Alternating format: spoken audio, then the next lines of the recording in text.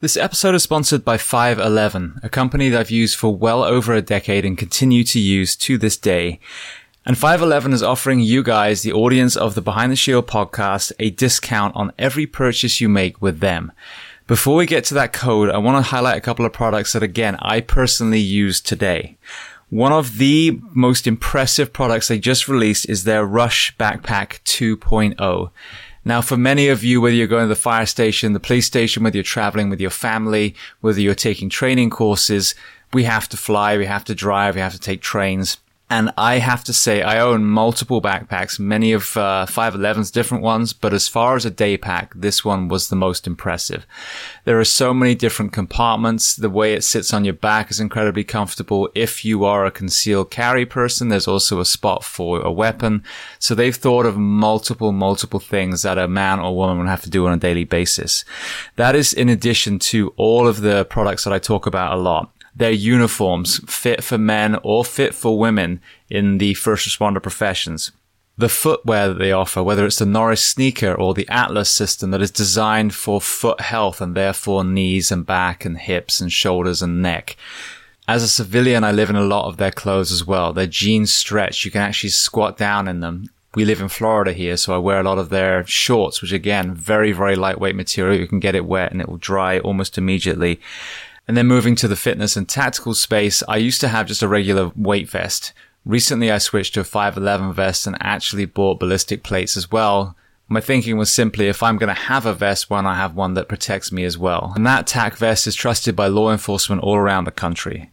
So I mentioned they were going to offer you a discount code. So if you go to 511tactical.com and enter the code SHIELD15, SHIELD15, you will get 15% off, not just that one purchase, but every time you visit their store. And if you want to learn more about 511, their mission, their products, then listen to episode 338 of the Behind the Shield podcast with the CEO and founder, Francisco Morales. Welcome to episode 516 of Behind the Shield podcast. As always, my name's James Gearing, and this week it is my absolute honor to welcome on the show Tom and Jen Satterly. Now, Tom and Jen have such a unique perspective that is so incredibly powerful. So brace yourself for some truth bombs and some incredibly important perspectives. Tom spent his career in the US Army, most of which in Special Forces serving with Delta. Jen was a videographer who was attached to a Special Forces unit to document their training. And that's where Tom and Jen's lines intersected. So we discuss a host of topics from Tom's first deployment, which ended up being Mogadishu, through to Operation Red Dawn that led to the capture of Saddam Hussein, Tom's own mental health journey, the importance of having a partner that identifies what you're going through, and then how they came together to not only write books, but to create the All Secure Foundation. Before we get to the interview, please take a moment and go to whichever app you listen to this on. Subscribe to the show, leave feedback, and leave a rating. Every 5-star rating truly does elevate this podcast, making it easier for others to find. And this is a library of well over 500 episodes now. So all I ask in return is that you pay it forward and share these incredible men and women's stories so I can get them to everyone else who needs to hear them. So with that being said, I introduce to you Tom and Jen Satterly. Enjoy.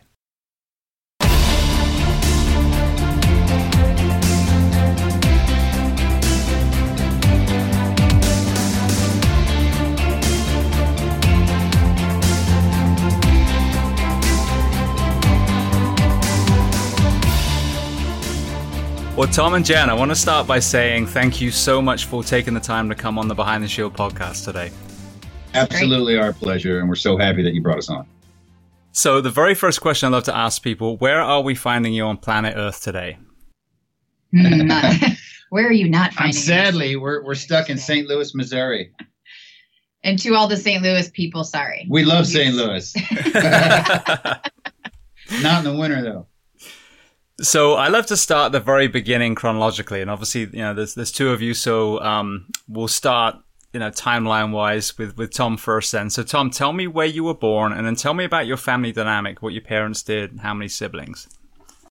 Yeah, I was born in Seymour, Indiana, and my parents were married my entire, childhood growing up. I mean, they were married till they died. My mom died a year ago. My dad died 2 years ago.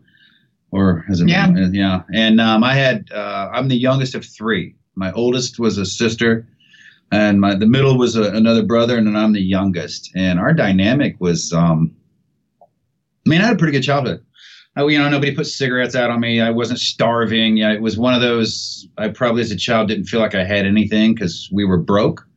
But my parents taught me that, hey, hard work pays off. So I went out and did my own thing to make my own money, to buy my own stuff that I needed. So really gave me a good work ethic. I was close with my sister, a bit more so than my brother because he was the intelligent one, I think. And so I connected the responsible, intelligent middle brother. My older sister was more crazy, and I kind of was drawn to that a little bit. Crazy meaning outgoing and fun. Yeah. Which meant getting in trouble, but as kids. But which is more fun than being responsible. Yeah, it was a pretty good childhood. It was, I wasn't spoiled and I didn't starve, so I learned a lot. And it was a loving house, I think. I didn't realize it back then until I see other families. And I realized, I had a loving family, and I didn't realize it.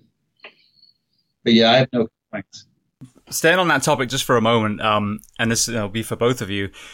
One of the things that I've learned as a student by being, hosting this podcast and getting all these people on that I didn't realize is how many people in the uniform professions, whether it's first responder or military, had a lot of childhood trauma. And that childhood trauma could be, as you said, cigarettes, put out on their body, or it could be feeling unloved. A parent left, they were adopted, they were the middle child, whatever it was. This is for both of you. When you look back, were there any elements of your childhood now with this new lens that you have on the mental health side that you contribute to, maybe some of the darkest days that you went through? My childhood gave me stability, calmness. My father showed me calmness with three children who do crazy things.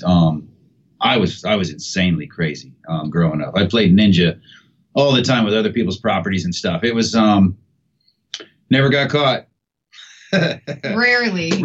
So I had an understanding, calm presence at the home that taught me that. My mother was more nose to the grindstone, work ethic. I used to say, Mom showed us love. I think my father showed me the love, the calm, patient love. My mom showed me the put your nose down and get to work, and you'll get what you work for, not what you want. I tell people now, your parents lied to you. They always say, you can be anything you wanted, right? And you're like, hey, I can be anything I want. And I said, no, they lied to you because they didn't finish the sentence. As long as you work your ass off for it, you can be anything you want, and I think I learned that. So that taught me, looking back now, the situations I found myself in, once starting off in Somalia in 93, I was pretty young. I handled it then pretty well. I handle chaos on targets really well. I've heard that from people.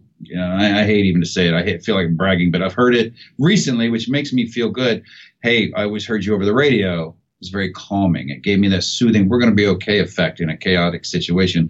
And I contribute that directly to my father and what I saw him doing growing up, because, you don't learn it just what you're taught. You learn what you see mostly, and I think I picked up on how he handled most situations when we were crazy children that I don't have the patience to do for with children now, but I had it in my work relationships. I think for me, it was quite the opposite. I did have loving parents, but my mom, she was raised with a schizophrenic father. And this was back in the 1950s, 60s. So her experience growing up was pretty rough. Bipolar mother, she loved her parents very much, but she was raised with a lot of trauma.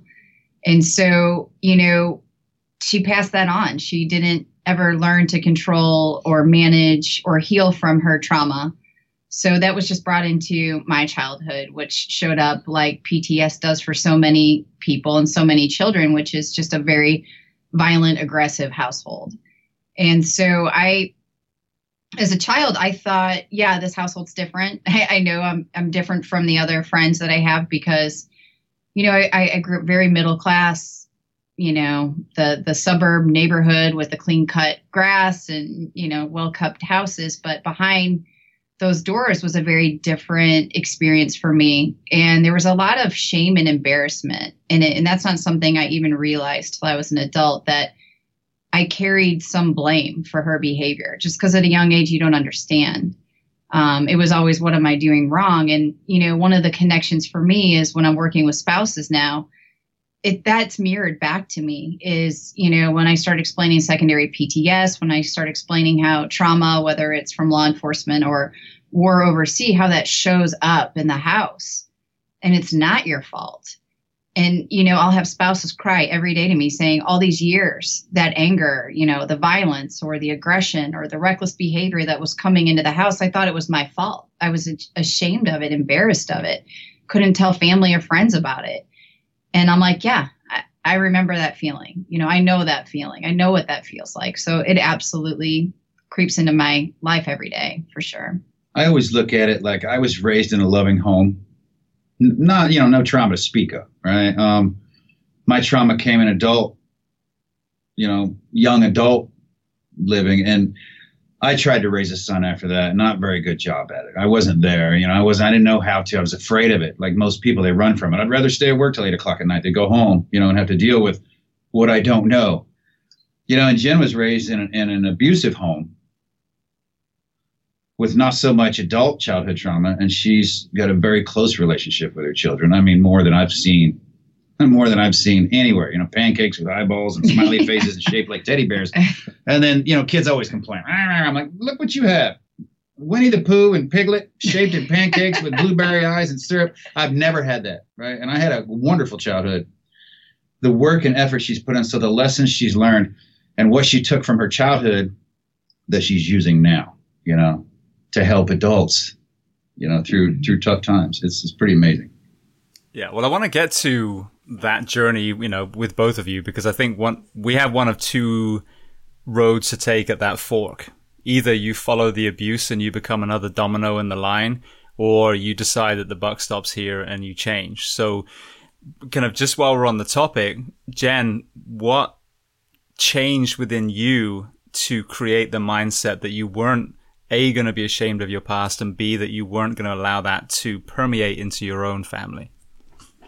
A lot of healing work. And I think it came pretty young. So one thing that, people will look at Tom and say, oh my gosh, what you're doing now, helping veterans, helping active duty, helping law enforcement, that's even more impactful than your career as a combat warrior.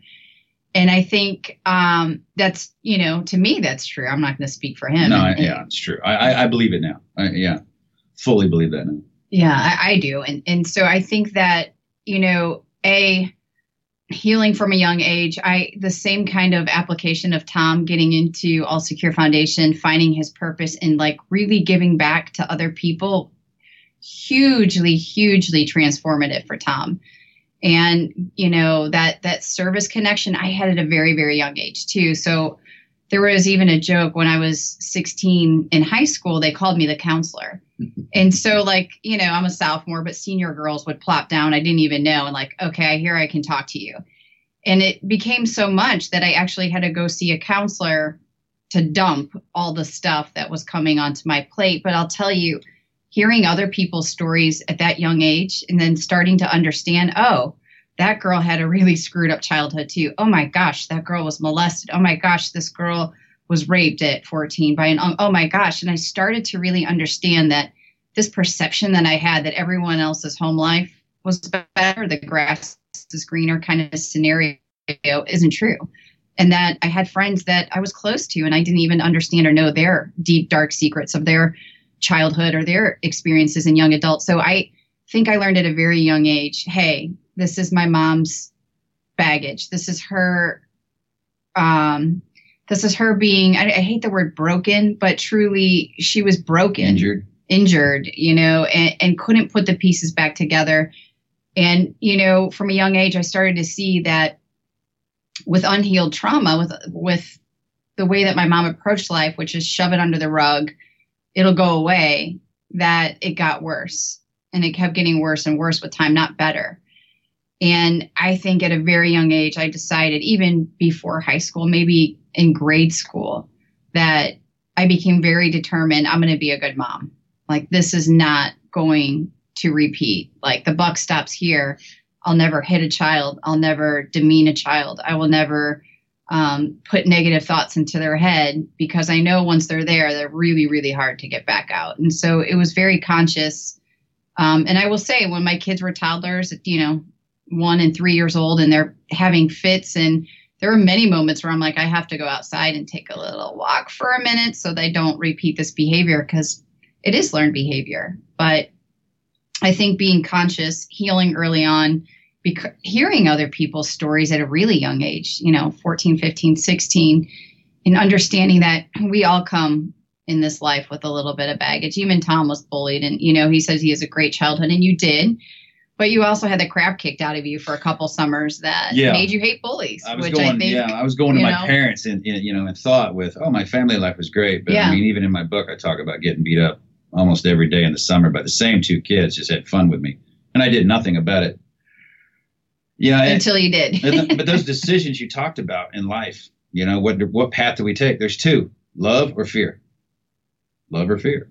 How are you going to lead? How are you going to operate? How are you going to work? How are you going to communicate, with love or with fear? Absolutely. Well, in the book, you talk about your brother showing up in that case of the bullying. And, shows, I love the way you phrase it. You'd seen the bully on their back. And I think that's, a really powerful metaphor for leadership.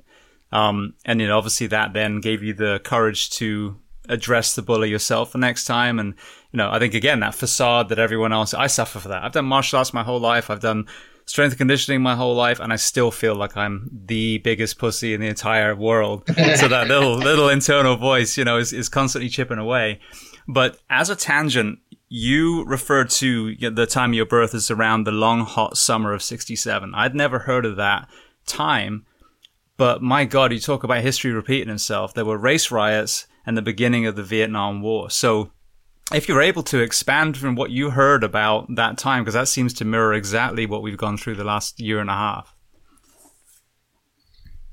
How many times do you have to tell people, nations, you study history or you'll repeat it. Understand what it is you're learning, understand the why in things versus just taking in information. Yeah, okay.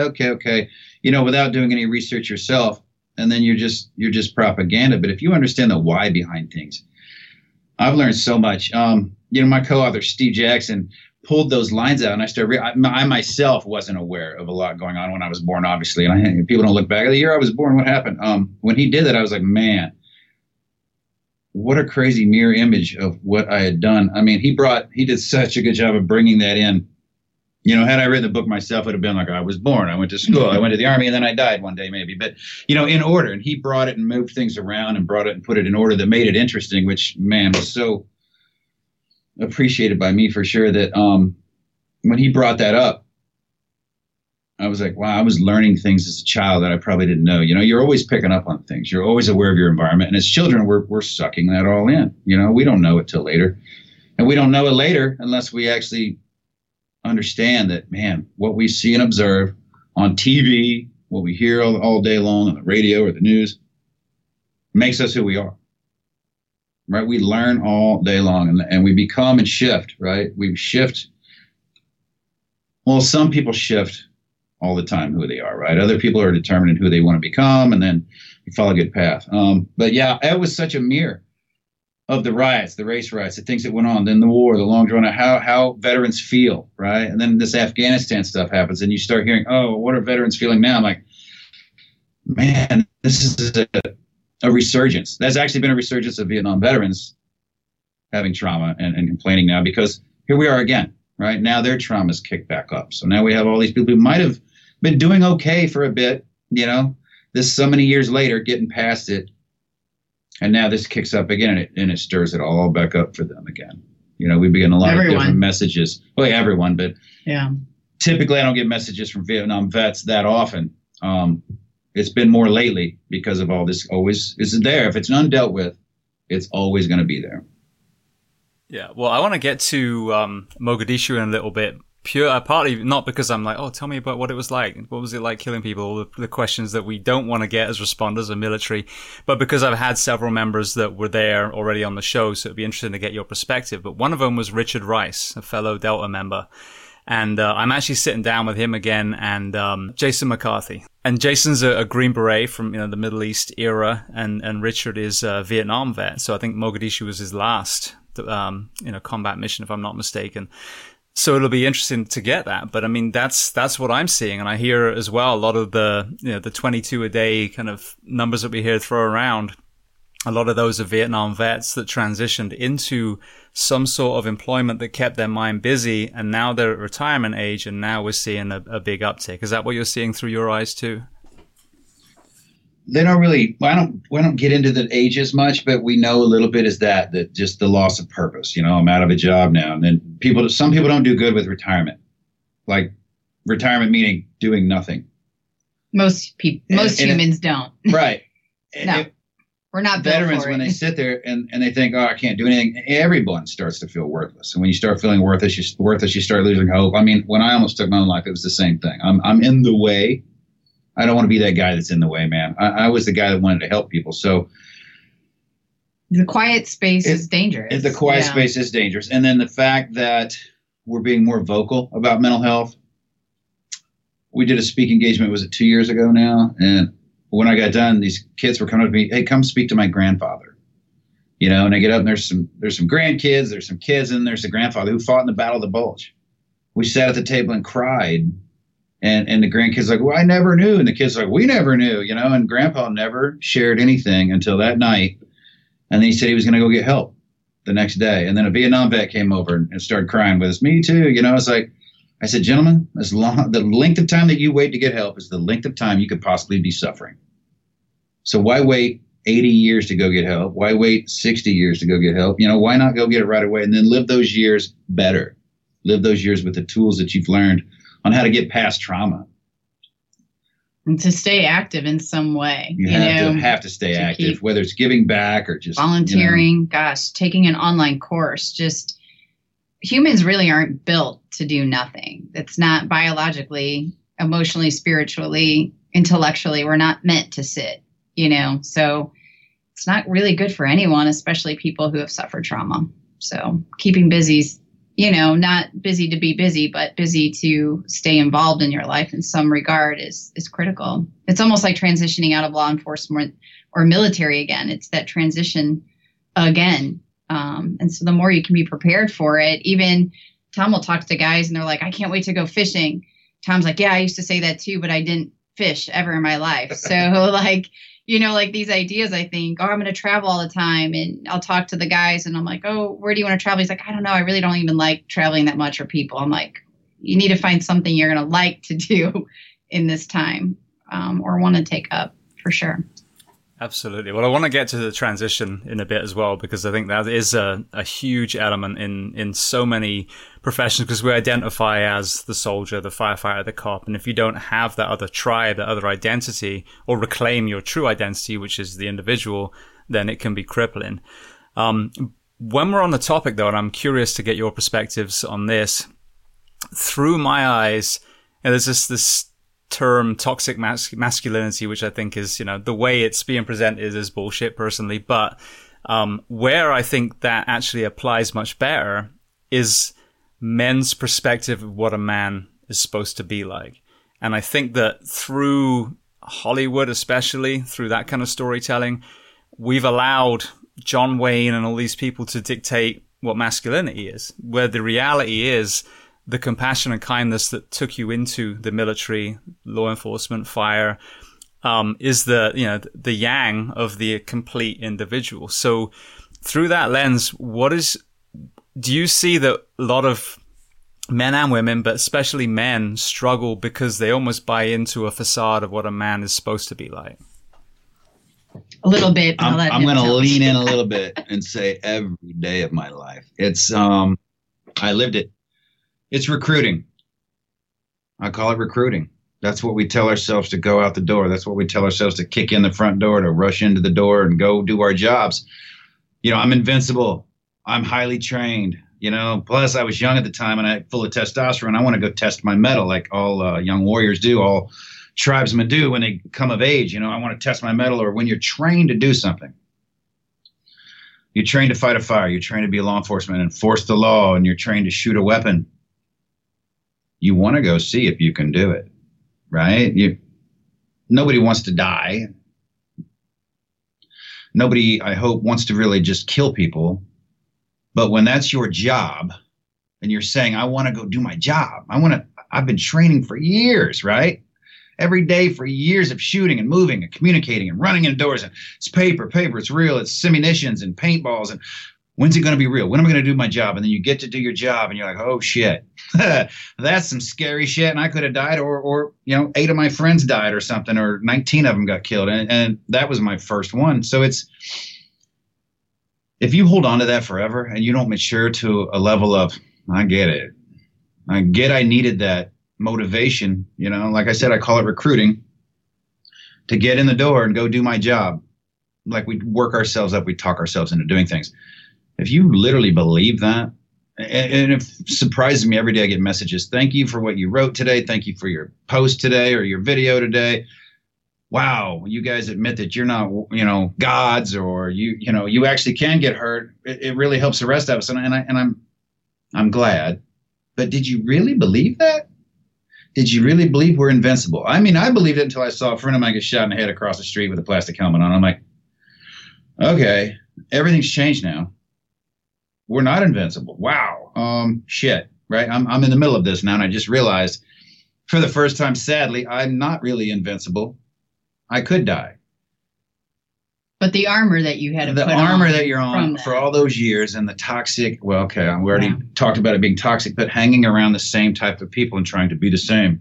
Yeah. It's like football players on a football team. Who wants to look weak, right? You're fighting for your job, your position, and any weakness means the new kid's going to get it. So you have to act like you're ready to do your job all the way until you're not doing your job anymore, or someone else is going to take your position.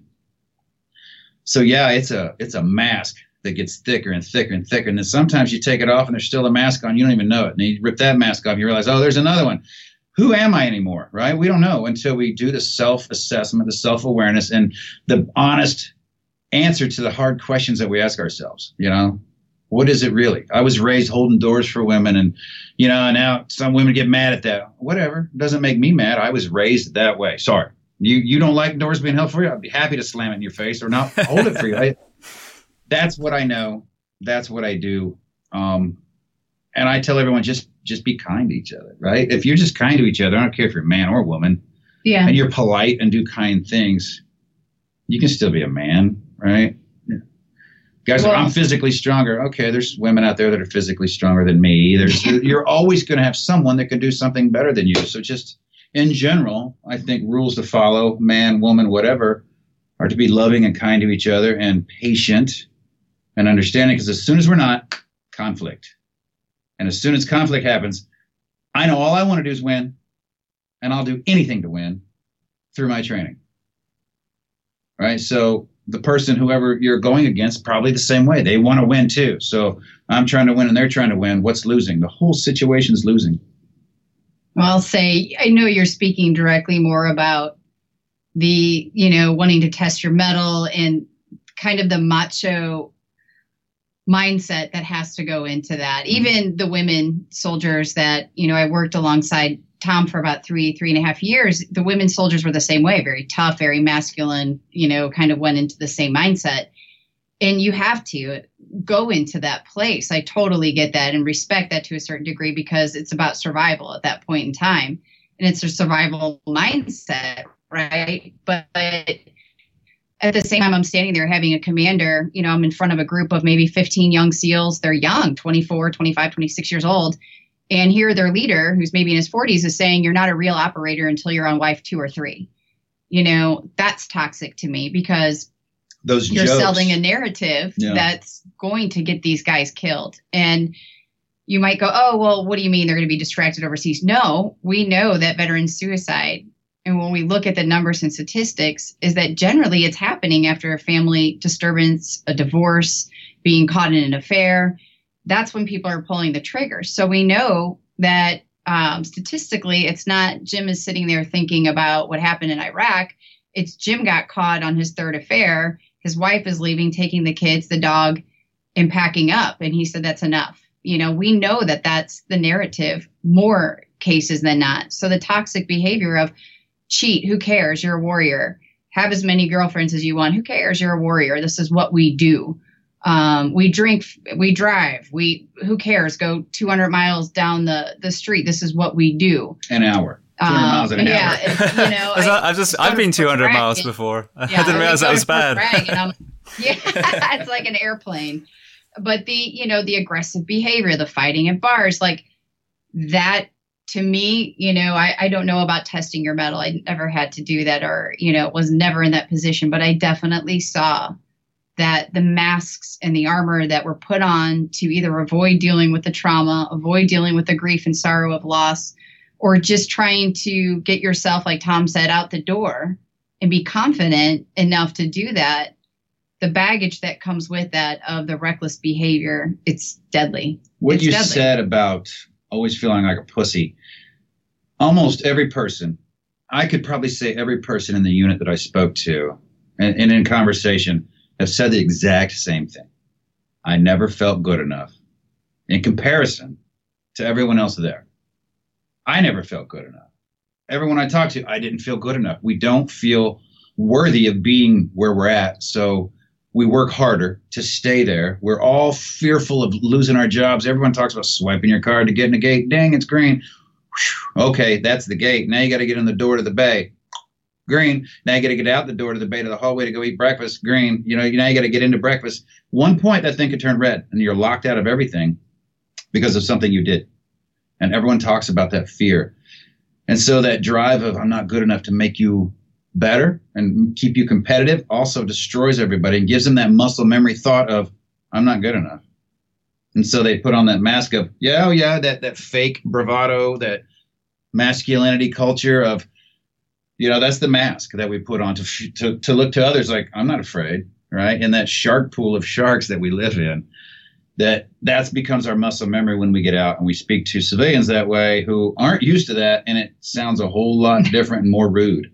It's a little bit. And then we spend years going, I didn't mean that. That's just how I talk. And so we hear, it's not what you say, it's the delivery.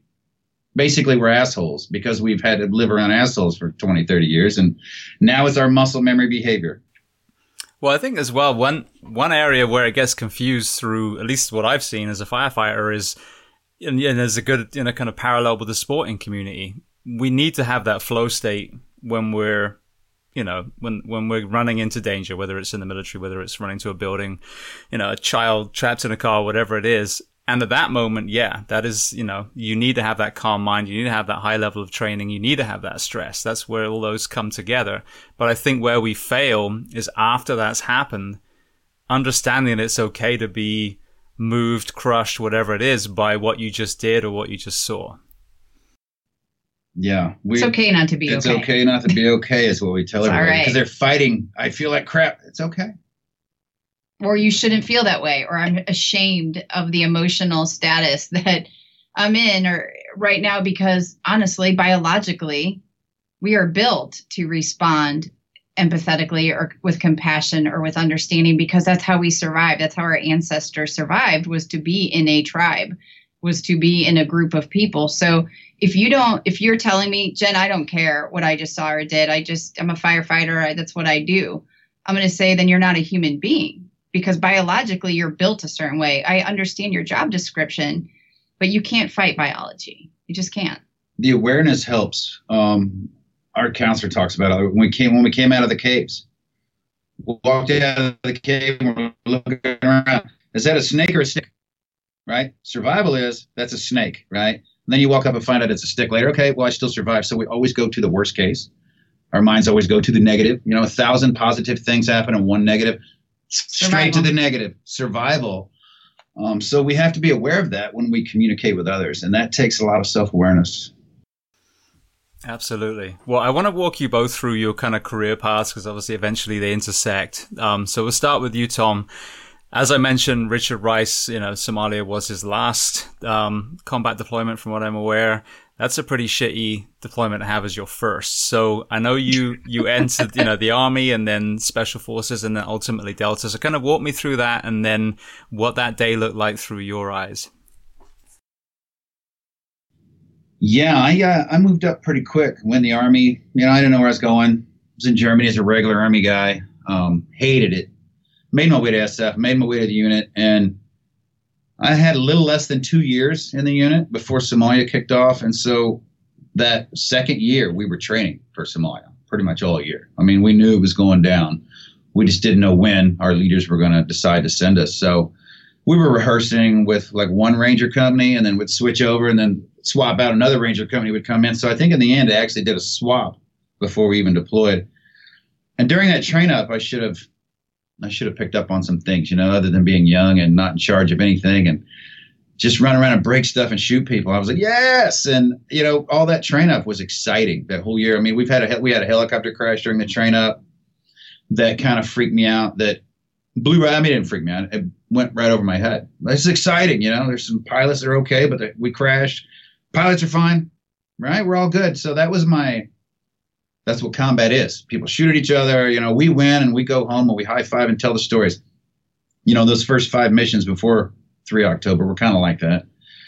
Most were boring, exciting at first, and then nothing happens. And then, somebody's shooting over the head. Somebody's shooting towards us. And this is combat, maybe a guy got injured over here. And it's like, okay, we're all good. But man, we're here to laugh about it. And then 3 October was a smack in the face for me. It was one of those instantly under heavy fire before I'm even on the ground.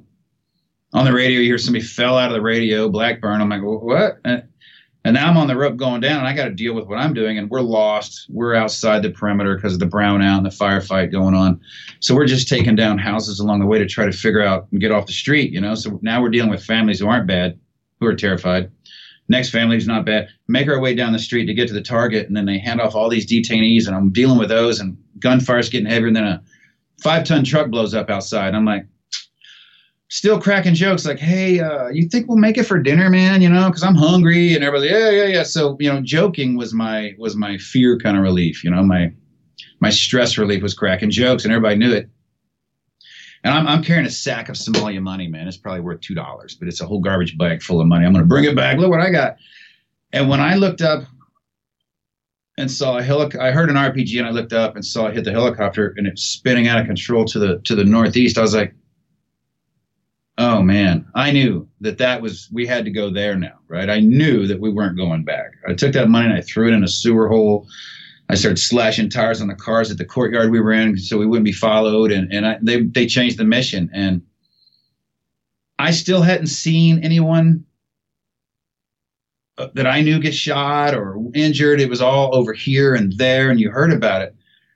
And then I remember a Ranger leaning up against a metal fence as we're getting ready to get up and go find this crash site. His neck just explodes and he falls over. And I'm like, just one bullet hole through the gate, just a random.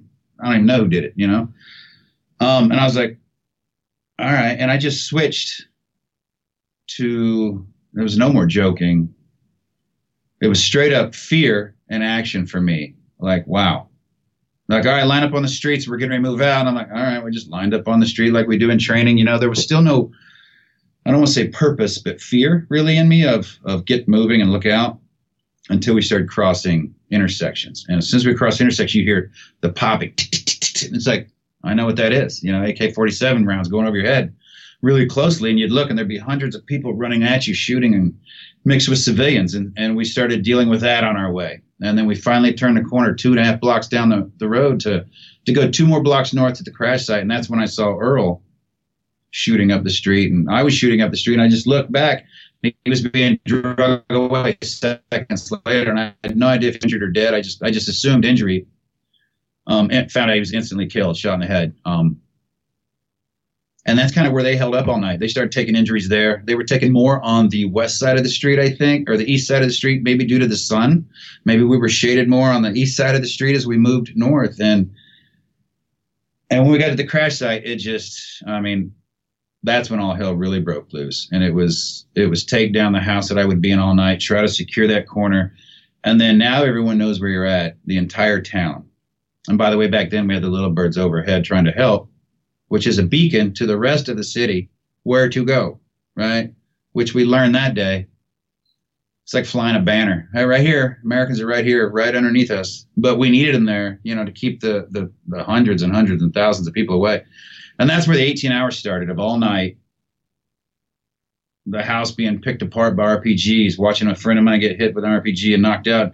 Nothing wrong with him, to Rangers getting blown up and saving their lives. And then, the things I've had to deal with guys low crawling up to your house and trying to actually get within inches of you and kill you, versus I'm dominant when I'm kicking the door and I'm coming to you, right? That's me. I'll come into your bedroom and wake you up. I don't care.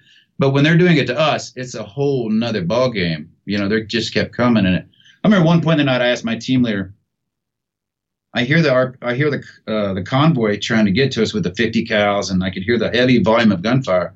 And I asked him, are they going to make it? And his answer was, I don't know. And he turned and walked away. And I'm like, that was a good time for a motivational speech, and that continued all night until the morning, when it was okay, climb in the back of the vehicle, open it up, and they pull the door shut. There's no room in the end, man. There's no room to get in that vehicle. And there's never been no room in a vehicle. There was no room in that vehicle. And it was like, okay, make a quick plan. We'll run alongside the vehicles to get out of here. And as soon as the first shots fired, those vehicles took off. And we were like, all right, well, I guess we'll just run. And thus the Mogadishu mile run of literally, I'm out of ammo, picking up magazines on the ground, knocking the dirt out of it, putting it in your weapon and shooting 2 or 3 until it's out, thinking I should have brought. I was self-correcting the whole way. I can't believe I didn't bring water. I can't believe I didn't bring my night vision. I can't believe we only carry 210 rounds each. Obviously, you run out of weight and ability to carry, but I broke that whole night down as it went along. And as the point on my night when they resupplied us with some ammo and water, and it exploded in the streets, and it was hard to use, was I think the moment my switch flipped in life, where I lost empathy, compassion, love. And I didn't decide, it just happened, that the rest of my life is going to be dedicated to making sure this never happens again. I will be trained, so highly trained, that this will never happen again. And of course, that never happens, right? It happened again, kind of. But, that's the thought process. I think that's the day that my life changed, And people ask, when you saw Black Hawk Down, what's the movie like? I'm like, I learned more about that night watching that movie and wondering, is that true? Because you see this. I see exactly what's in front of me when I'm doing my fearful moments, my drama, my trauma, and everything's right here. And I see this movie of Rangers, and I'm like, were they laughing? Were they having fun down the street? Where there was the jokes? And I get it. That's part of it. But I had no idea any of that had happened until I saw the movie. And that's the sectioning of combat for people. I've seen people, he's lying about that. He's lying about that. And I realized, you don't know, man. All you can tell is your story. That's all you see in combat mostly. Well, it's so powerful, and thank you. I had Mike Duran on here. I had Matt Eversman. And Matt, in the first conversation, he talked about the similar thing. I want to say it was really, really hot, so they removed some of body armor and, like you said, the water supply. And to take, lessons learned, I think that's where the ultimate humility comes in. Like, okay, this is where we found ourselves. Let's learn from it rather than shove it under the carpet, which we see a lot. Is so important for other professions to hear, whether it's military or the first responders, that, the preparation, the training, the checking your equipment, all those things. I mean, when it's your worst day, it's too late at that point. All you've got is regret. So, I think it's a powerful story. So I appreciate you, sending your mind back there again, because I know it can't be easy. So thank you. Yeah, thank you. It's, when I started to do this, I couldn't do it. And it's been very cathartic. The more I do it, the more I recall, the better I feel about it, the more I can get through it without being overly emotional. It's more of a looking back on it now versus living in it. Well, Jen, let's kind of walk you through how you found yourself in videography. Well, it's funny because I was actually visiting. My dad had surgery. I was visiting him yesterday, and my daughter just started high school. She's a freshman, and we're talking about life. And, she's talking about, I want to join the FBI or CIA, and kind of, going down the route. Tom's head is going back. The audience is going to know. But, we talked about high school, and Claudia said, well, what did you want to do? And I said, I either wanted to be a National Geographic photographer or filmmaker. Or I wanted to be an anthropologist or archaeologist. And so I've always had this fascination with subcultures and also photography and film. And so really, I spent about 15 years working in advertising, traditional film photography, making TV commercials, things like that. So really, until I was about 35, I had very little experience with military, and really, thank God I didn't have any experiences really with first responders. So,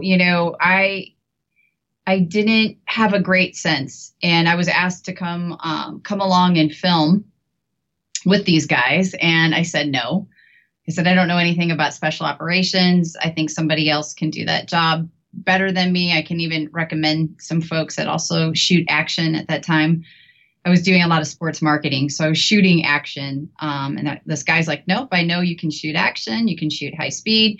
You could shoot low light. So you're coming on this one. I've already told them you're coming. And then if you don't want to do another one, you obviously don't have to. He was a former Ranger. So, how that goes. So, I went along. I usually am really good about researching my clients before I get involved. And for some reason, I was just checked out. I wasn't invested. I think I was kind of going like a disgruntled teenager or something, like, fine, Dad, I'll go, but not happy about it. And I'll never forget, they were walking me down the hallway, another former unit member.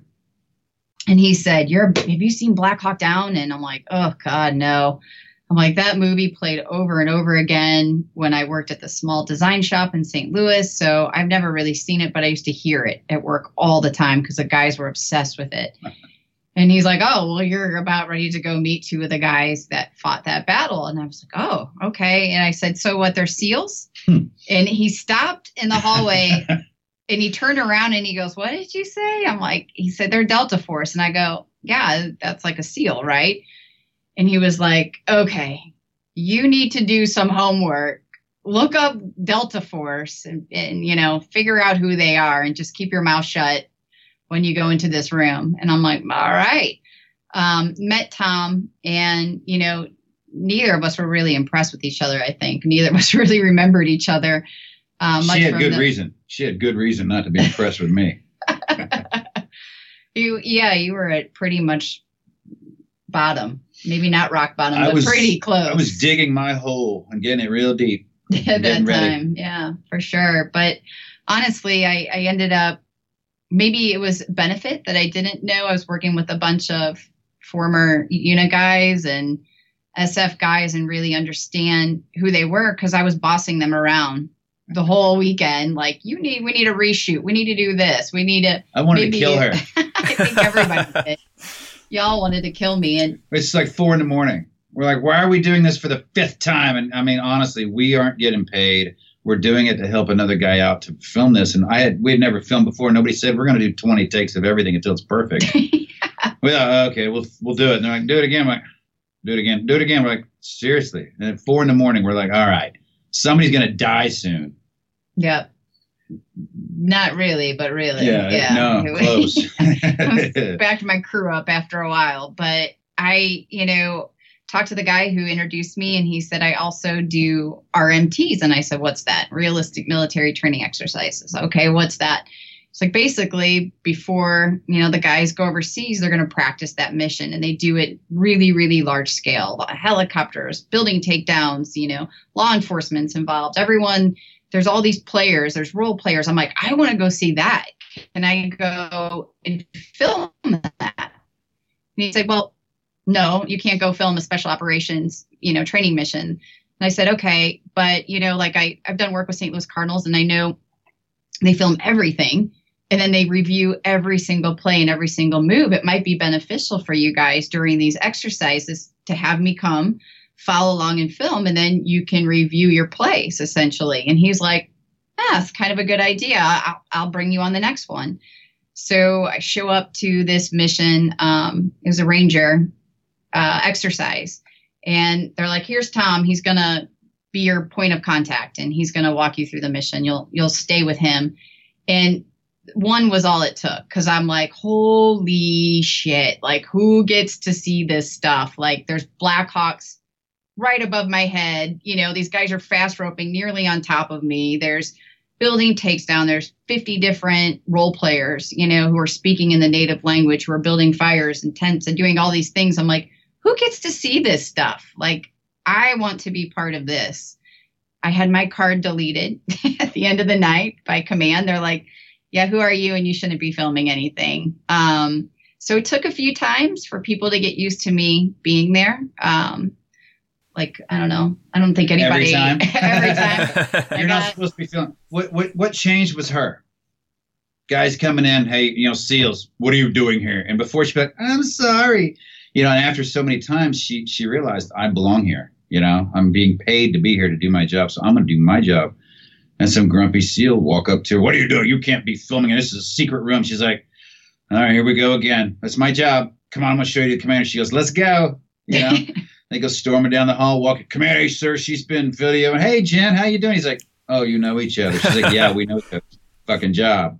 It's like, yeah, take her wherever she wants to go. And he's like, it was a grumpy walk back to the talk, but you know, yeah, I loved it. I did it for about 3.5 years. And I feel like that I didn't really understand why I was there. You know, it was one of those, like, this is really odd. I'm a stranger in a strange land. I love it, but it's very different.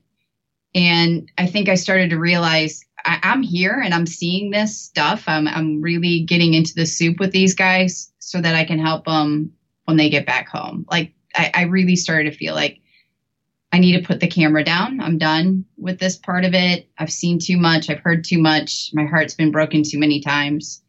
There have been several deaths. So people weren't returning to the next year's training event that she had known and got to know by talking to them while sitting on target 15 hours at a time. They started sharing their life stories, you know, and it was like, oh, so she gets to know, she started helping them, and she became that den mom that everyone would come talk to and share their stories. And I need help with my wife and my kids. And she'd talk to them about it for hours, and they wouldn't come back. She'd go looking for them, and they found out they were killed. And then, you know, a couple of training deaths. And one day she says, I can't do this anymore.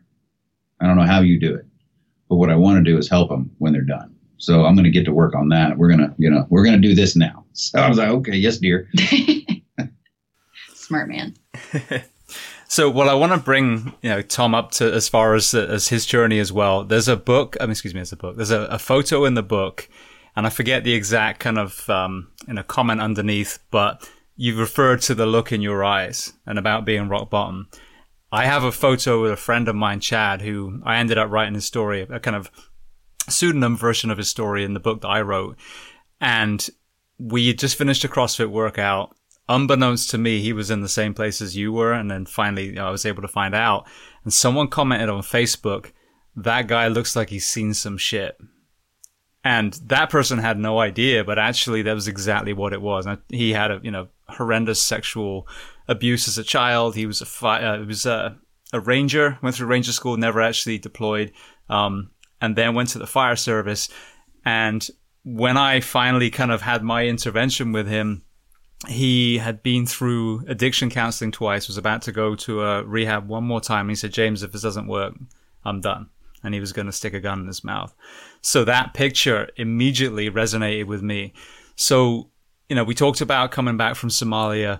Kind of walk me through where you started noticing, or maybe people around you, which is a very important part of this conversation, started noticing you spiraling down, and then, you know, your darkest point. And then we'll talk about the post-traumatic growth, which I think is so important in this conversation. I think I did 18 more years in the unit after Somalia. No, you were 25 or 6 during Mogadishu. And I spent 18 more years after Somalia trying to never repeat that. But I would never repeat it because I was not in charge of anybody. My next combat, and not even to talk about the Singleton missions or the two guys going somewhere spooky terrifying things that you just get through. You're like, oh my God. But combat, I was in charge my next combat in Iraq, and it was very different being in charge of other souls, being responsible for their lives. I mean, you always say that brothers to my left and right, but when you're in charge of a troop and you go out with all the attachments of that troop, you know, the tank, 2 tanks, 2 Bradleys, oh, the Ranger company that comes with you, oh, the platoon that comes with you, and then, oh, by the way, all your men and all the enablers and everyone assets, you're responsible for them. And if the plan's horrible and something goes wrong, man, that's the rest of your life of I made a mistake, and that's my fault. And that's that survivor's guilt, or just guilt, period. Knock on wood, I didn't have but one event that affected me, you know, in that time. And that was the event that, like, here we go again. Another Black Hawk shot down. I'm on target. I'm in charge this time. Shit. You literally had to call Black Hawk down. I had to call. Yeah.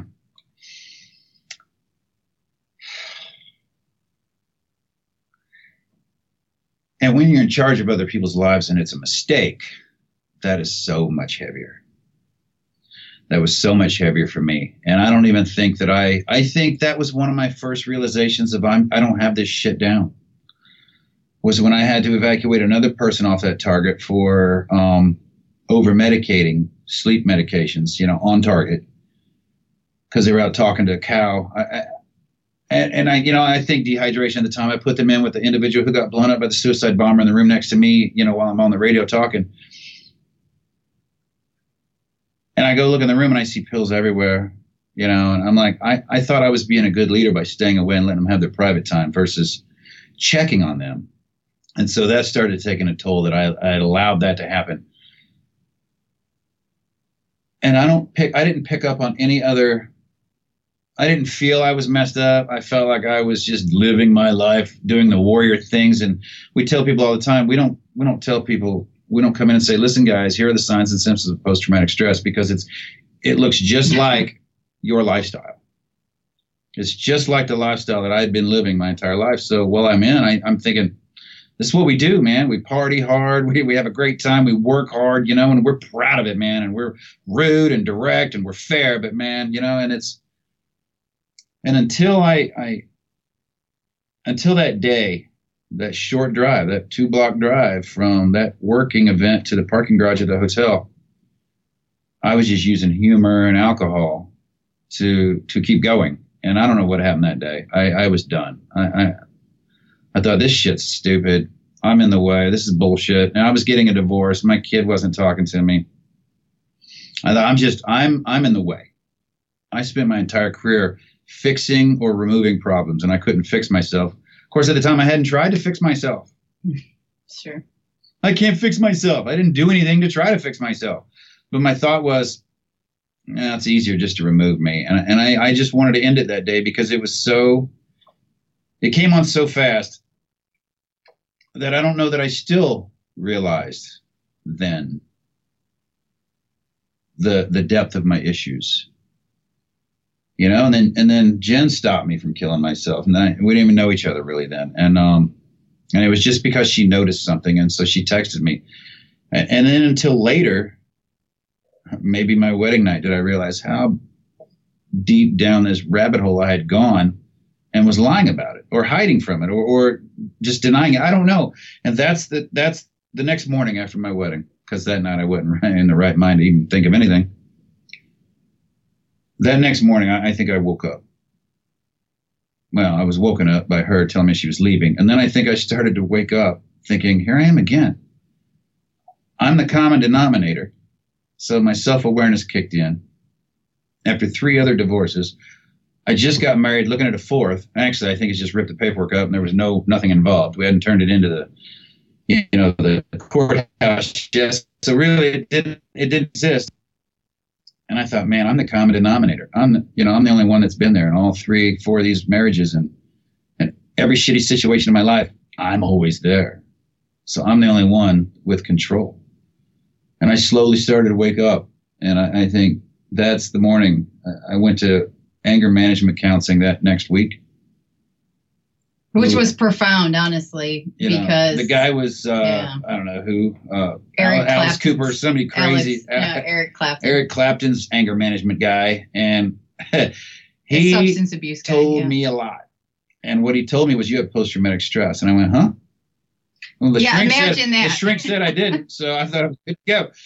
The shrink said that so they wouldn't have to pay me disability. He said, well, no, you pretty much have it full bore, man. You are about to, die. And so I got to work on that one symptom, right, of post-traumatic stress, not realizing there was more.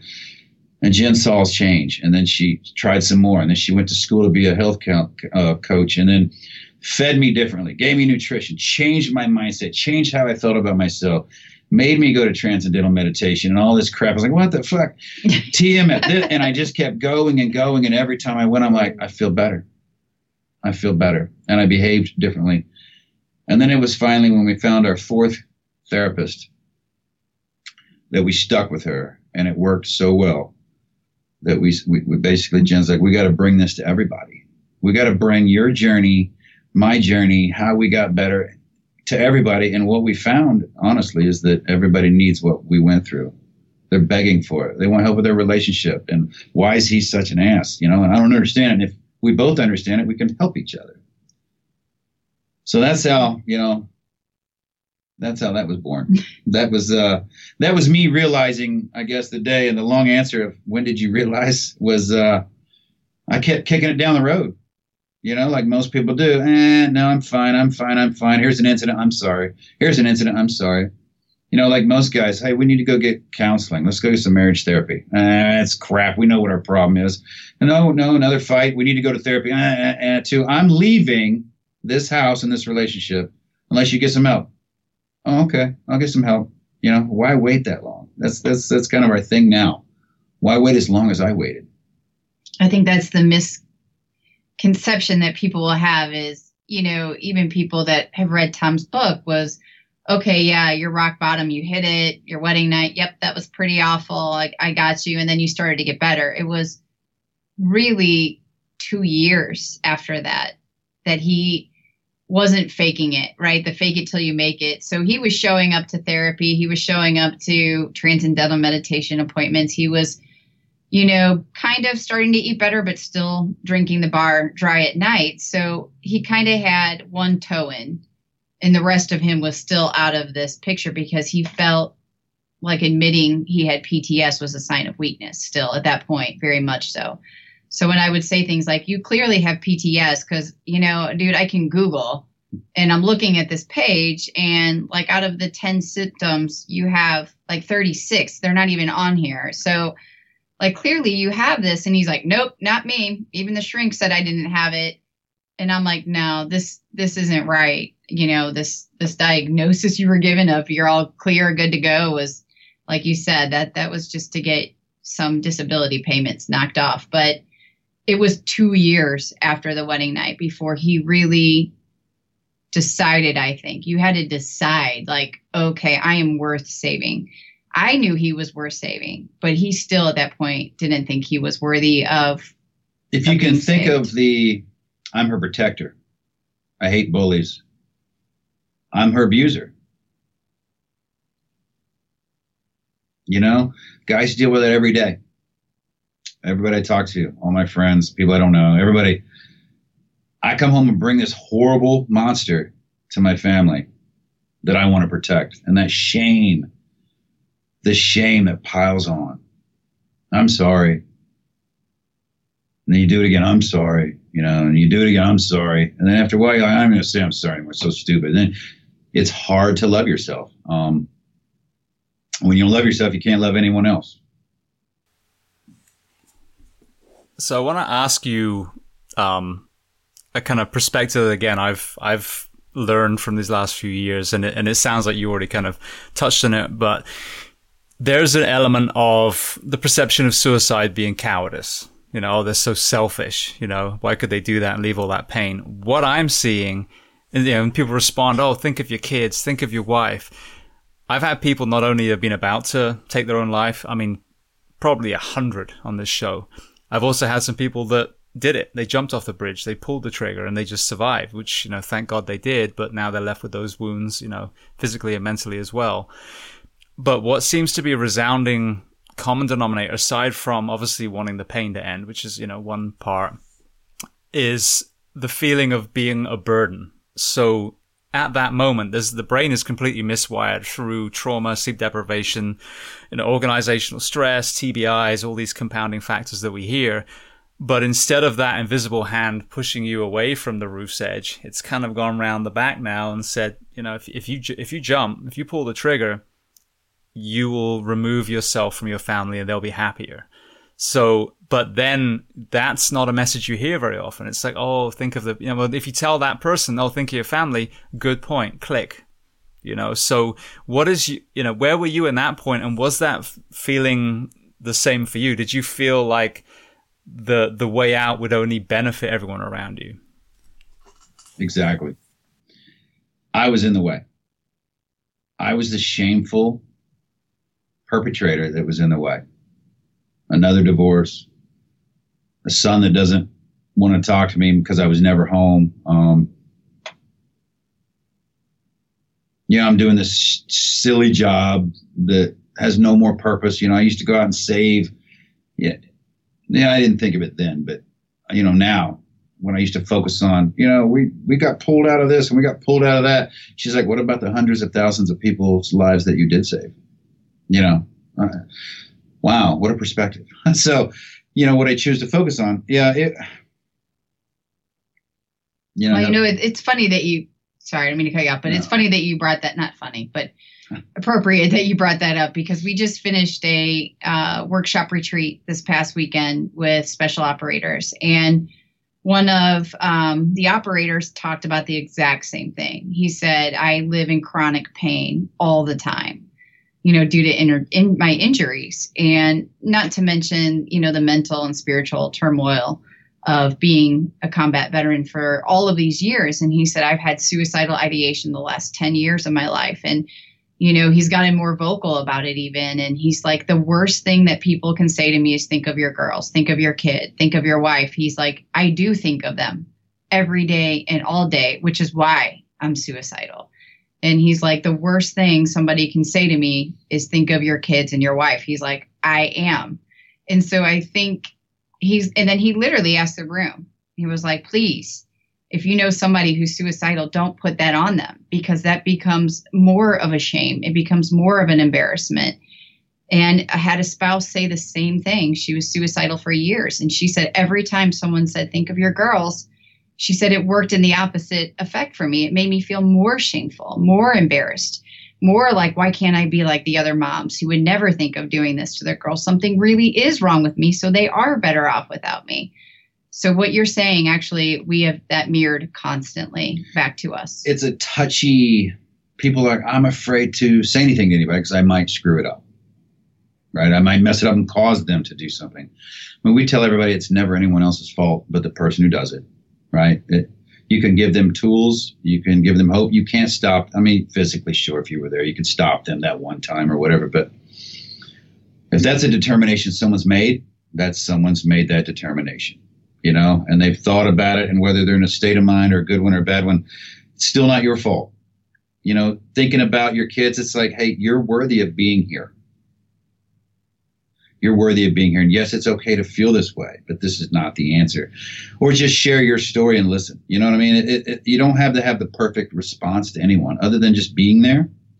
Because if we feel safe, secure, attached, and connected, and any one of those break away, we start to look for it. And they don't feel secure. So you need to focus on making them feel secure or safe and connect with them while talking to them, you know, and that attachment of sharing a story. You've gotten 2 of the 4 that they're missing already done in a 5-second phone call. And people are afraid, you know, obviously you don't want someone that you care about or you don't even know to do something like that. So I think it's out of love, concern, or just human instinct to say, let me try to save this person who's talking this way. I'll bring them back to what should matter to them most. I'll bring them back to their kids or their spouse or whatever it is that's most valuable in their life. And I try to remember, you know, and remind them of that.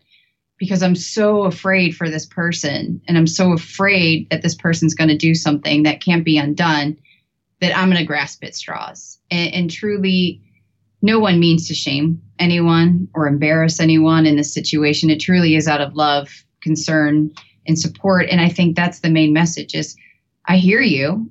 I hear that you're in pain. I hear that you're done with this fight and you're really tired of fighting this fight. How can I help be your battle buddy in this fight?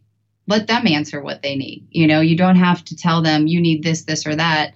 Being an active listener and a good listener is the best thing that you can do. People will tell you what they need. You just got to listen and go underneath the initial surface, get to the why under the why, and be curious with the person. And obviously judgment has no place in this situation in time. And like you said, I think Tom and I used to say, even he said, you know, me taking my life, or the thought of me taking my life, was very selfish. I was going to leave, you know, my ex, you know, during the divorce. I would have left her after a 15-year marriage. My son was 14 years old. And, you know, all of the problems I had were going to make Thomas's life way harder, and PJ's life way harder, and family and friends. And when his parents found out, they were devastated that he had a suicide attempt. So, you know, and the same with me, I had a suicide attempt as well. And so for both of us, we were both so tired of the fight we were fighting. It really didn't have anything to do with our family or friends. It's, I'm tired of this battle. I don't want to fight this battle anymore. Right now, I can't see a way out of it. So I'm just going to end this fight. There's always a way out of that battle. Sometimes you're too fogged. Maybe you're not getting enough sleep. You're sleep deprived. You talked about that, how dangerous that is. Maybe you're drinking a fifth every night. We know that veterans are shooting themselves after they're so heavily intoxicated. Clearly, they don't want to do that. If you have to get so drunk in order to commit the act, you don't really want to commit that act. You're just tired of the fight. So we got to help people understand there are ways to win this battle, whatever it is that you're fighting. There's a way to the other side of it. And once you get there, you're going to be fine. You will. It's not going to be easy, but every single person we have talked to who has battled suicide has gotten to the other side of it and is like, thank God. Like, Tom, thank God I didn't pull the trigger. Thank God, you know, the pin didn't fire. Thank God when I jumped from the bridge, which we saw the documentary on the San Francisco bridge, the people who had jumped, every single person who was interviewed said immediately, as soon as their hand left the railing, that they regretted it. Every single one. I think the best is to give people hope and not feed them shame about think of your kids. It's shame. I thought of my son. I was shamed. Think of your kids. I'm like, I have been. That's why I'm killing myself. It's give them hope, you know, and I get it. It's a message of that you're trying to stop them from doing something, but you have to pause and think they need hope. They don't need a message of think of anyone, because they probably already have. If they're getting ready to die, they've thought of everyone they love the most. So hope is what people need. Well, I think that I wish that would be put front and center. If you're having thoughts of being a burden, see that as a red flag. That's your sign to go get help. Because, as you said, the alcohol element, that's what I've seen over and over again with a lot of the near misses, and thank God they were. And even you talked about the Golden Gate Bridge. One of my guests was Kevin Hines, one of the guys in that documentary that was saved by the sea lions. And another one, the iconic picture of Kevin Berthea facing the California Highway Patrol. Both those guys have been on the show as well. And so you hear this common denominator over and over and over again. You think about, just to put it in tongue-in-cheek terms, all the women you slept with drunk that you wouldn't have sober. That's a good analogy for you doing stupid things when you're drunk, you know. So, but it is. I think it's a really important point, because as a species, our whole goal is to survive and procreate and carry on. And the same adrenaline that kept military, police fire safe, that made us get away from the gunfire, the building collapse. Understand that your brain is so miswired that's gone away. That's a terrifying thing, but breaking down all these elements that contribute to that one perfect storm is how we start deconstructing that. And as you guys are testifying today, be on the other side of that and hopefully being a beacon for everyone that's going through their own struggles. We learned something this weekend in our retreat from one of the doctors from where I used to work. Study they've done over the last 20 years, and I'll screw this up, so I'll keep this minimum because it's going to come out. They're just now starting to do the study in special forces units, but they were able to do it in the unit because they know who we are, where we came from, and they keep immaculate records. So they started scanning brains and figuring out what's going on after TBI and, post-traumatic stress, and why are people behaving similarly, poorly. Talking about the parts of the brain that are affected from TBIs and trauma, and the frontal lobe is shut down, and things that we need to make decisions and not freak out and over-escalate and regulate your regulated emotions is dead. May never come back. So you have to learn how to do things. Some of my friends are pretty rough. I'm not as rough as I used to be, but I see some of them now and the way they talk to people.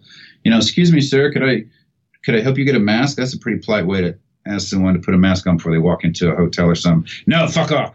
It's not an answer that normal people use, but it's normal answers for a lot of people I know. Especially and they're like, I don't know. Wives are like, what's going on? Physically, they have to be aware of it because physically their brain has changed. Parts are missing that you need to regulate those emotions. And so I was telling people it's not your fault. You can't fight biology. Stop acting like there's nothing wrong with you. There's something wrong with you, and it can be worked on. Well, for both of you, I was going to say Jen, but this is absolutely for both set of eyes. One I think of the underutilized tools that I, again, was just had my eyes open to recently is the family, whether it's the wife, the husband, the kids. Because our baseline as, our soldiers, responders, it's Chinese water torture. It creeps down so slowly that what we thought was normal is so far from normal. But, our family really are the barometer, I think. So what are some of the things that you tell people in your, classes, in your retreats as warning signs from the outside looking in? And, I'm so glad you said that because spouses, children, close family members, caretakers are some of the best people who can help facilitate the change or save a life, truly, because we're so in tune with our spouses or the people that we love that we can pick up subtle differences. This is why she started this foundation, because she was the only one who noticed me behaving differently when my two friends didn't, because that's how we always behaved. She saw nice, funny, and then one day different, and she picked up on it. So it was subtle, and it wasn't even conscious, really. It wasn't like, oh, hey, I think Tom's sitting in the parking garage with a gun in his lap. Obviously, I would have been in the parking garage calling 911 as I was running there myself. But I knew that the guy who was typically very funny and charismatic at work was very, very quiet, very withdrawn. And yes, Tom could definitely turn off the charm and the funniness and the humor and go straight to work mode, which looks very, very different as well. Very focused, very serious, very straight, honestly, very calm until he's not. And that takes something to get him there too. But that day he was just very different, and the way he was handling people and himself was very different. And so it was, we're all meeting down at the bar. Tom's not here. He's usually the first one here. Again, something's different. And him not responding to the text immediately, hey, we're all meeting here. Tom's usually extremely responsive. And it sat for a few minutes, and I did another text and that sat for a few minutes. And I'm like, now there's too many things that are adding up to something's not right. And called him. He didn't answer the phone. And that's when I started to go, now I'm worried. And at that point I wrote, you're late. I knew Tom well enough at that point, maybe a few months, that he hated being late. Like that 10 minutes early is 20 minutes late. So I was like, hey, you're late. We're all wait. Where are you? Be right there. And that was the thing that kind of snapped him back, was the military mindset of, I'm never late. I'm always on time. I'll complete this mission. So spouses, caretakers, friends, somebody that's close starts to say, hey, this behavior, whatever it is, because I'd love to be able to say, if you can look at these 10 things, you'll know somebody's, at a very, very dark place. Somebody's at a very dangerous place. But like Tom mentioned, our first responders, our military, people who have suffered a lot of trauma, the behavior is different. So, we'll go and talk around the country and say, oh, if you see this type of reckless behavior, then I'm standing in front of a room of all Green Berets. And I'm like, well, crap, this is kind of like all of you right now, behaving this way with with these types of behaviors. However, what you can look for in your buddy is if these behaviors change. So if your guy is always at the bar with you and he's drinking, that might not be a sign that something's really wrong. However, if he doesn't start showing up to the bar, something's probably wrong. If he's the guy that could come out and have a drink or two, hey, I'm going to go back home. He's the guy now who is closing the bar down. Something's probably wrong. Alcohol is a tough indicator because, like I said, it's used as a medicine and a coping mechanism for so many that's normalized. When someone like me stepping into the world going, why are you guys all ordering like 2 and 3 drinks at a time? Like, is the bar closing down? Are you buying them for a girl? What's happening? They're like, no, I just buy 2 beers at a time. I'm like, wow. Now, if that guy, is showing up and he looks deadpan, he's not being funny, he's not being charismatic, he said he's not really drinking much anymore. Great. Did you stop drinking? Well, no, I just don't want to anymore. You hear that a lot. Like the things that you used to love doing, even the toxic behaviors, when those stop or pause, that's an indication, whatever that may be. I think for spouses, they especially know they used to love doing this, even their careers. I'll have a lot of Green Berets call and say, I love being a Green Beret, but now I don't. But this is all I ever wanted to do, and I love it. I don't understand why I don't like this job anymore. I don't understand why I don't like to train or shoot anymore. I used to love to do that. That's a huge warning sign. The things that you love to do no longer can carry your interest anymore. And a spouse will pick up on that, believe me. Oh, he used to hunt every year. He's not even going hunting this year. That's a sign something's going on that's a little bit bigger than, he's going to miss this season. So picking up those subtle cues, the big ones, the small ones, those are really important to pay attention to and dialogue about, and not be afraid to talk about suicidal ideation, not be afraid to say, this is in my mind. Tom told me 1,000 times I'm feeling suicidal today, or, I'm having these thoughts. And as scary as it is for a spouse, I always want to hear when he's in that space. I can't help him if I don't know. So I want to know, and he'll tell me, and I'll say, okay, what do we need to do? Or what do you need to do today to get back to feeling okay?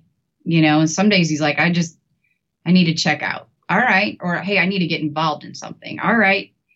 But spouses, kids, family members, caretakers, those signs are there. It's not your responsibility if you miss them. We get just as many calls of people, hey, was checking on my buddy. I thought he was okay.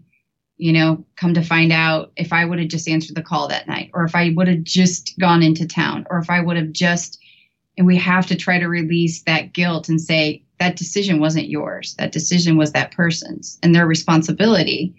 I understand how you feel through this, and you have to work through this grief and maybe shame that is displaced, but you still feel. And I think we just have to stop telling people not to feel the way that they feel. It's okay.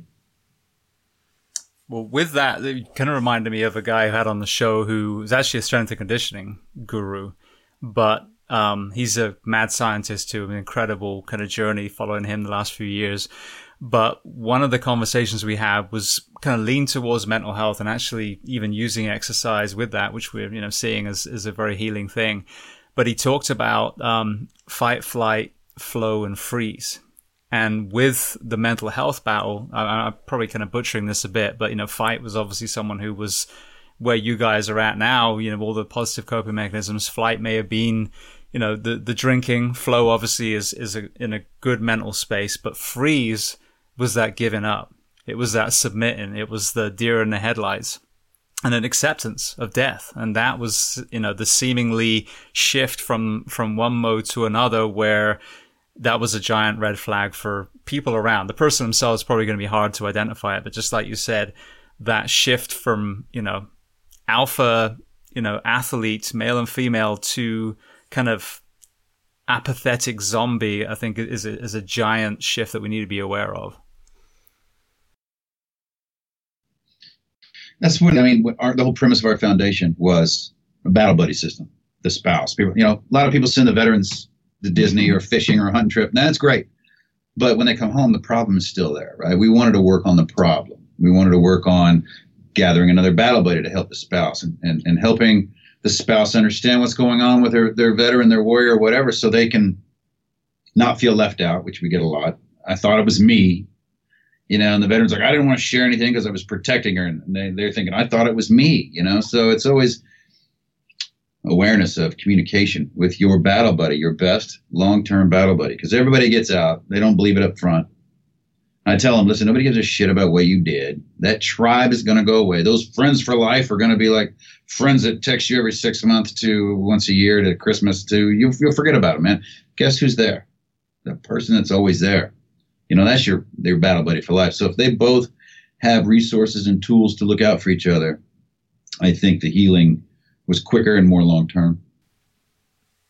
Well, staying on that kind of shame topic again, one thing that really worried me, and I'm so glad that we ended up doing this recording, we shifted the date because I think it's even more pertinent now. It's funny how the universe works.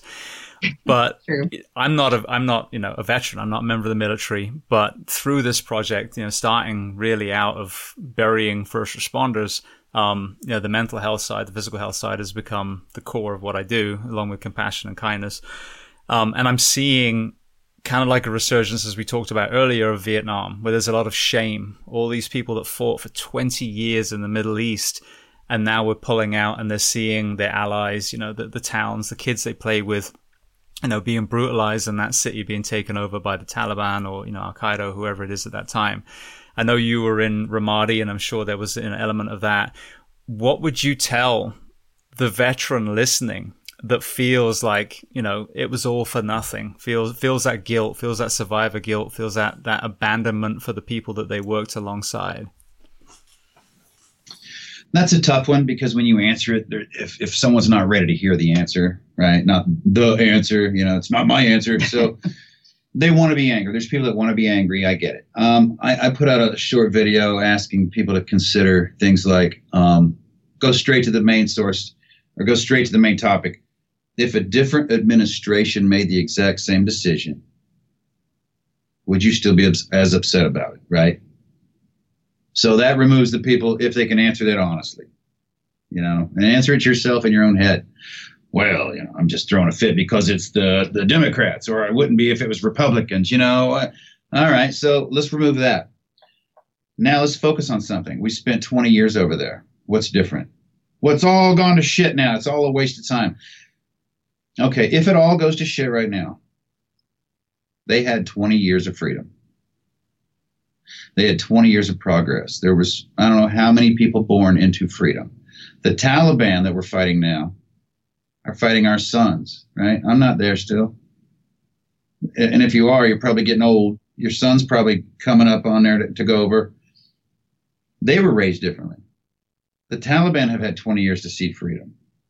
So they're different. They're even acting differently. So we've done some good. And if you don't feel like we've done any good, think of the 20 years that you've given the people that lived there a break. Don't focus on everything else. And it's just, we all have jobs to do. We all don't know why we make our decisions. Why other people make their decisions, unless we're fully invested in our behind the scenes. So it's always easy to Monday morning quarterback or judge, a decision you didn't have to make. Do I like the Taliban? I haven't liked the Taliban. No, presently. And in the past, they don't do good things. Do I like Afghanistan? Sure. Could they have held on their own? I don't know why they collapsed so fast. 20 years of training them. I mean, I know they're not, mostly not able to pull together like that unless they want to fully. And that's their culture and the insides. So I tell people to focus on the 20 years that we gave them. Calm down and let's see what shakes out. See what happens. I mean, in the chaos, it's easy to be chaotic with it. It's easy to run and flow with it, right? Oh, the flow of the chaos. Yes, freak out, freak out. And then people complaining. It's like, all right, whatever news channel you're watching, watch the other news channel for the exact amount of time for balance, right? Then you get the full, not even the full. You get what everyone wants to tell you from both sides. Still not the full truth, right? And so it's breaking in some instances. I wouldn't want that job to make those decisions, right? Because then people would be mad at me too, right? So it's easy to sit outside when you don't have to take the responsibility and point fingers and say, you did a shitty job. Tell me what your plan was then. What would your plan have been? I mean, and what information did you have to make that plan? Does it look horrible? Yeah. It looks really, really horrible, and it's very, very sad what's going on. Am I going to lose my mind over it? I'm not, right? I look out in my front yard, and if I'm not being affected at that distance, I might go out a little further, But if it's really not affecting my family and I really can't affect the world other than to add more chaos to it, then I'll probably just remain quiet about it. You know, I spend my time getting fired up about things. Maybe it's an age thing. I don't know. I'm not going to tell people their feelings are wrong and not heard and unwarranted. But I would ask them to consider their feelings and emotions along with the behavior that they're portraying with those feelings and emotions. What's your behavior like? It's okay to be mad, but are you trying to instigate more? And is that good? I was going to say the last thing we need right now is more turmoil. It's just one thing on top of the other. And it's devastating. It's devastating to see the loss of life that's happening right now. And kids trying to go to school that they're not going to get to go to school anymore. And, women who have started industry who are told that's gone for you. And so for the people who have had their taste of freedom and have had the opportunity because of, the world's peacekeepers who wanted to come in and say, we're going to give you an opportunity. I think wherever there's a taste of freedom is still going to be fought for. And we don't know how this is going to shake out in a week or 3 months or 6 years from now. And honestly, throwing more gasoline to the fire, which we're seeing a lot too, is even infighting between veteran communities. That's not what we need right now. But, we need to come together and yeah, absolutely unify and say, okay, this is a mess right now. And unless, I know Tom's not getting on a C-130 or whatever and going back to Afghanistan, he can't affect what's happening there right now.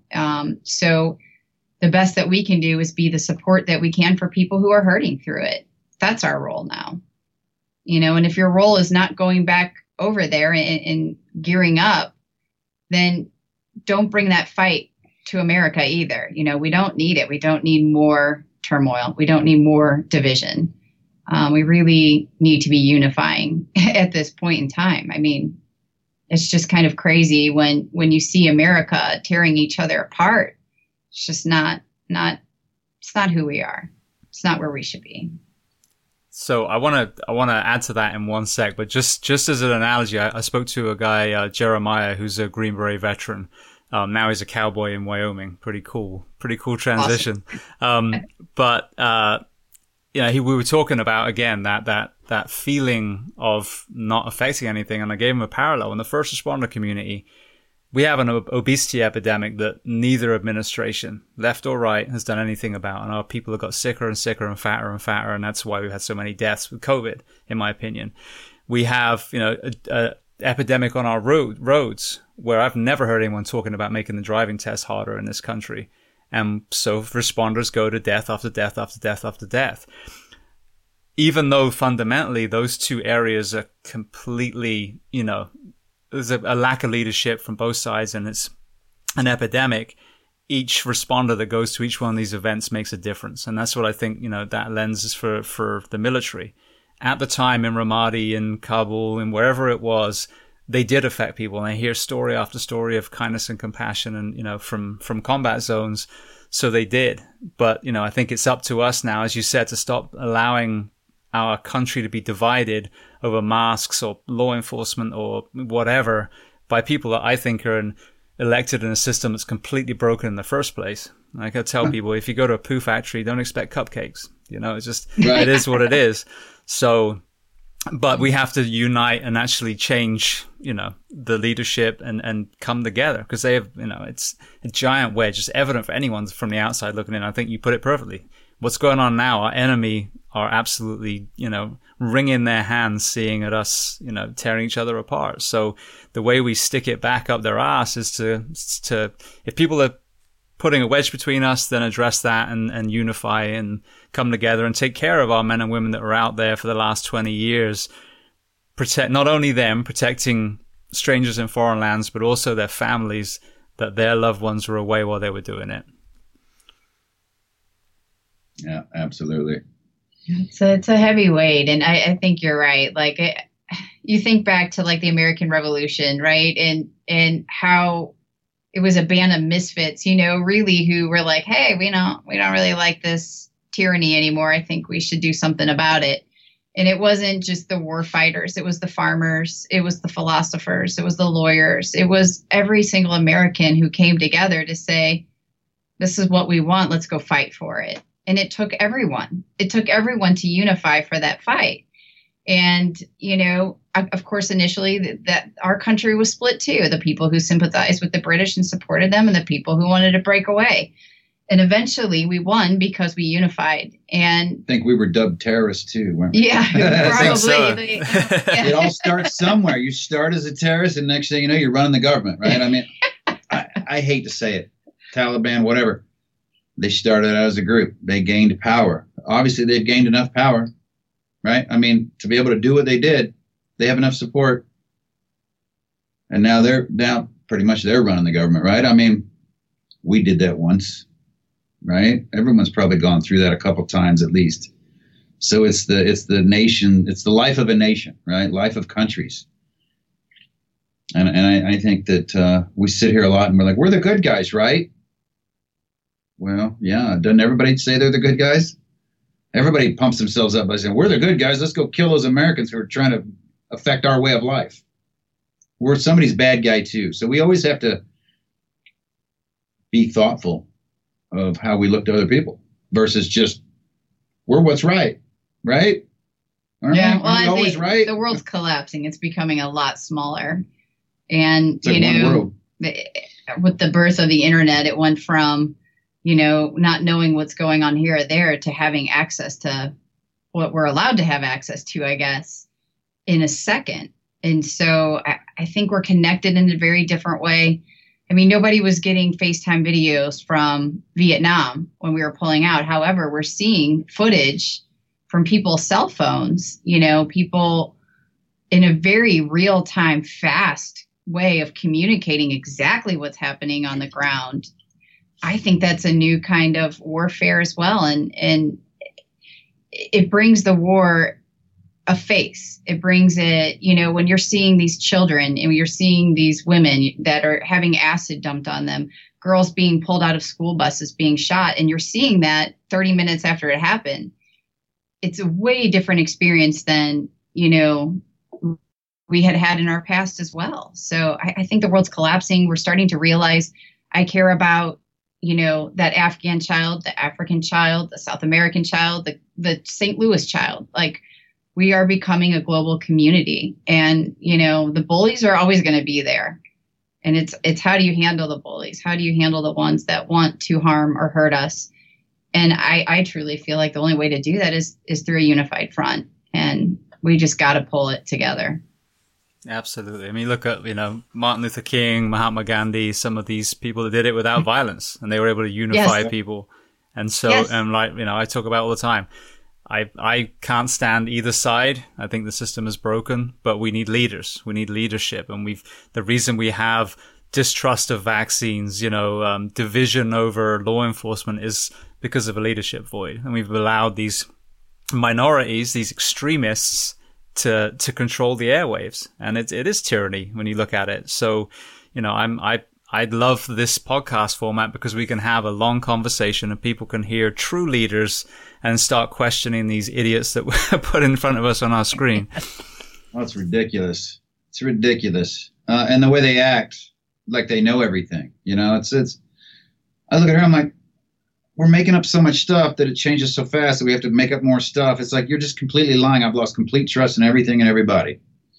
And that's, like you said, that's the problem. It's the loss of trust in our leadership, to where I won't take the vaccine because I really don't believe you, or I'm going to get it because I'm spewing whatever. Nobody knows. That's the division. It's the lack of trust in leadership. And people are falling behind their leaders, whoever those leaders are, and defending them. But without even questioning. When you have the conversation in the general population, we all are saying the same things. This is ridiculous. What's happening here? Absolutely. Versus you voted for him or you didn't. We're all saying the same thing. Though, what's going on with these idiots? Is it that hard?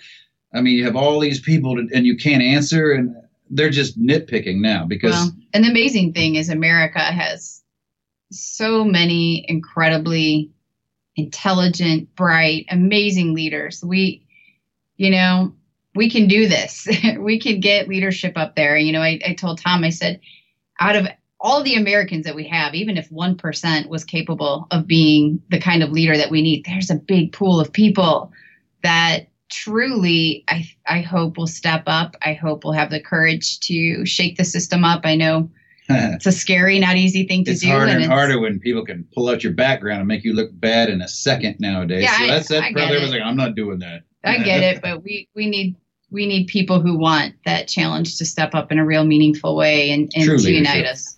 Absolutely. Well, speaking of true leadership, tell me about All Secure Foundation, what you offer to the Special Operations community or Special Forces, and then how people listening can help support that. So like Tom said, All Secure Foundation was kind of born out of his experiences through life. Obviously, we serve the Special Operation community. That's where Tom was raised up. Also, we're a really small nonprofit, and really we're focusing our energies on helping the community who is really, really struggling with finding their footing back home because the resources aren't there. So we were born as a resource library. It came out of the struggles of our own experience of how do we get help? How do we get to the other side of PTS? What is it? What is secondary PTS? We're losing so many spouses to suicide and children to suicide as well. So, we have this war-torn country in America. It just looks different than other war-torn countries. So how do we help our warriors and warrior families reacclimate back into a life that they can be happy to lead? People will joke and say, oh, we'll get you back to normal. Normal looks different for every single person. What we want to do is, and people will say, oh, you're an anti-suicide or a veteran suicide organization. We're not. Of course, we work to help heal, but we focus our energy on rebuilding the foundation. If you can rebuild the foundation at home, whatever that looks like for you, we will reduce veteran suicide. We know that like I said before, the statistics about incidences happening after a family disturbance or after the loss of purpose and tribe, that this is where we're losing people. And so if we can be the answer to that, if we can help retrain the brain, if we can help retrain the relationship, if we can help the spouse become compassionate again. We hear caretaker's fatigue, compassion fatigue, secondary PTS. Everyone in the house is breaking down, and everyone deserves a chance to heal. And so All Secure Foundation, we serve special operation warriors. We've never turned a single person down, though. So if you are struggling, reach out. The contact form on our website, allsecurefoundation.org, goes directly to me. So I field every single email from there, talking with Tom, talking with myself. We have therapists, we have experts that can step in.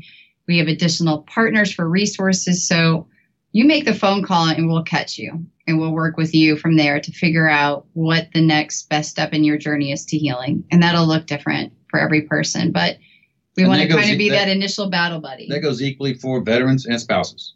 Yes. You don't need a veteran to call us if you're a spouse. They both need help. They both need work. We do a lot with law enforcement and first responders. You know what? And I'd like to say that we get a lot of first responder calls, and they start off with, my trauma isn't like yours. My combat wasn't like, nobody cares, right? I tell that to warriors. I don't want to see a therapist unless they've been to combat. Really? Nobody cares. Nobody cares. It's this side of it. How are we feeling, right? How are we feeling? And I tell the law enforcement, stop putting yourself down. That comparison is a thief of healing, right? Mine wasn't like yours. So what does that mean? Well, okay, if mine was better and more or harder, then I've learned more. So good, you're coming to me. You don't need to put yourself down if that's what you think. But that comparison is, I tell them, you live in your combat zone with your family, and the enemy is me and people like me. I know why you're grumpy. Mine's over there, and I'm still grumpy, right? I'm still fearful. So imagine, guys don't ever put themselves in that worst stressful position. It's always someone else's has it worse, so I'm not going to reach out. So never compare your trauma to anyone else's. It doesn't matter. If you feel the same, then you feel the same. Let's get to work on healing that. Absolutely. Well, where online can they find the website? We're at allsecurefoundation.org. And then we're also on all the social media platforms as All Secure Foundation. Beautiful. Well, you guys have books as well. So we have Tom's All Secure and then Arsenal of Hope, Jen with Holly Lawrence. Have I spelled that right? I said that right. So again, tell people a little bit about the books and then where they can find those too. Yeah, All Secure is about a lot about what we talked about. It's a little bit about my life and how I got into the unit with some nice, cool stories, like the unit version, the Delta version of Somalia that hasn't been told yet. The capture of Saddam Hussein. I don't think that's been really told yet, not at least by anybody that was there that I know of. Some other missions along the way no one's ever heard of, and it's kind of like hiding the peas and the brownies, as Jen calls it. Of it wraps up with, here's what all that did to me. Here's what it does to a human who dedicates his life to this. Oh, by the way, all the training in between and all the other missions in the middle that we don't talk about. Here's what it does to relationships. So it's kind of like, here's all the negative things I did along the way so you don't repeat it. Oh, by the way, my book ends up with, and here's how I got some help. And then I get messages all the time of, loved your book. I mean, okay, war story's great, but man, in the end, when you opened up and I realized this, it's a whole nother book. Guys, I read it twice because in one book it was one way. Reading it again, it's a whole nother book a different way. And I go, yeah, when your perspective changes, this is what you're looking for. It's a completely different book, and it's about help and healing. And that's kind of where Jen's, after beating up me about the head and shoulders for years, write a book. I'm like, I'm not a Navy SEAL. I'm not writing a book. All the jokes that come with it. Every one of them that I've heard. She put it this way, it's the best way to reach more people, which is what we wanted to do, is reach more people. And 100% of the book goes back to the foundation to help more people. Yeah, and I think really the reason I was begging Tom to write his book was 10 hours a day talking to warriors who had the same story. I'm like, you got to put this on paper because we can't get to everybody. People need to understand that they're not in this alone, that, it doesn't make you weak to ask for help. It's a sign of strength. It's a sign of courage to take that step, is to start healing, and how different and better your life can be when you make that decision.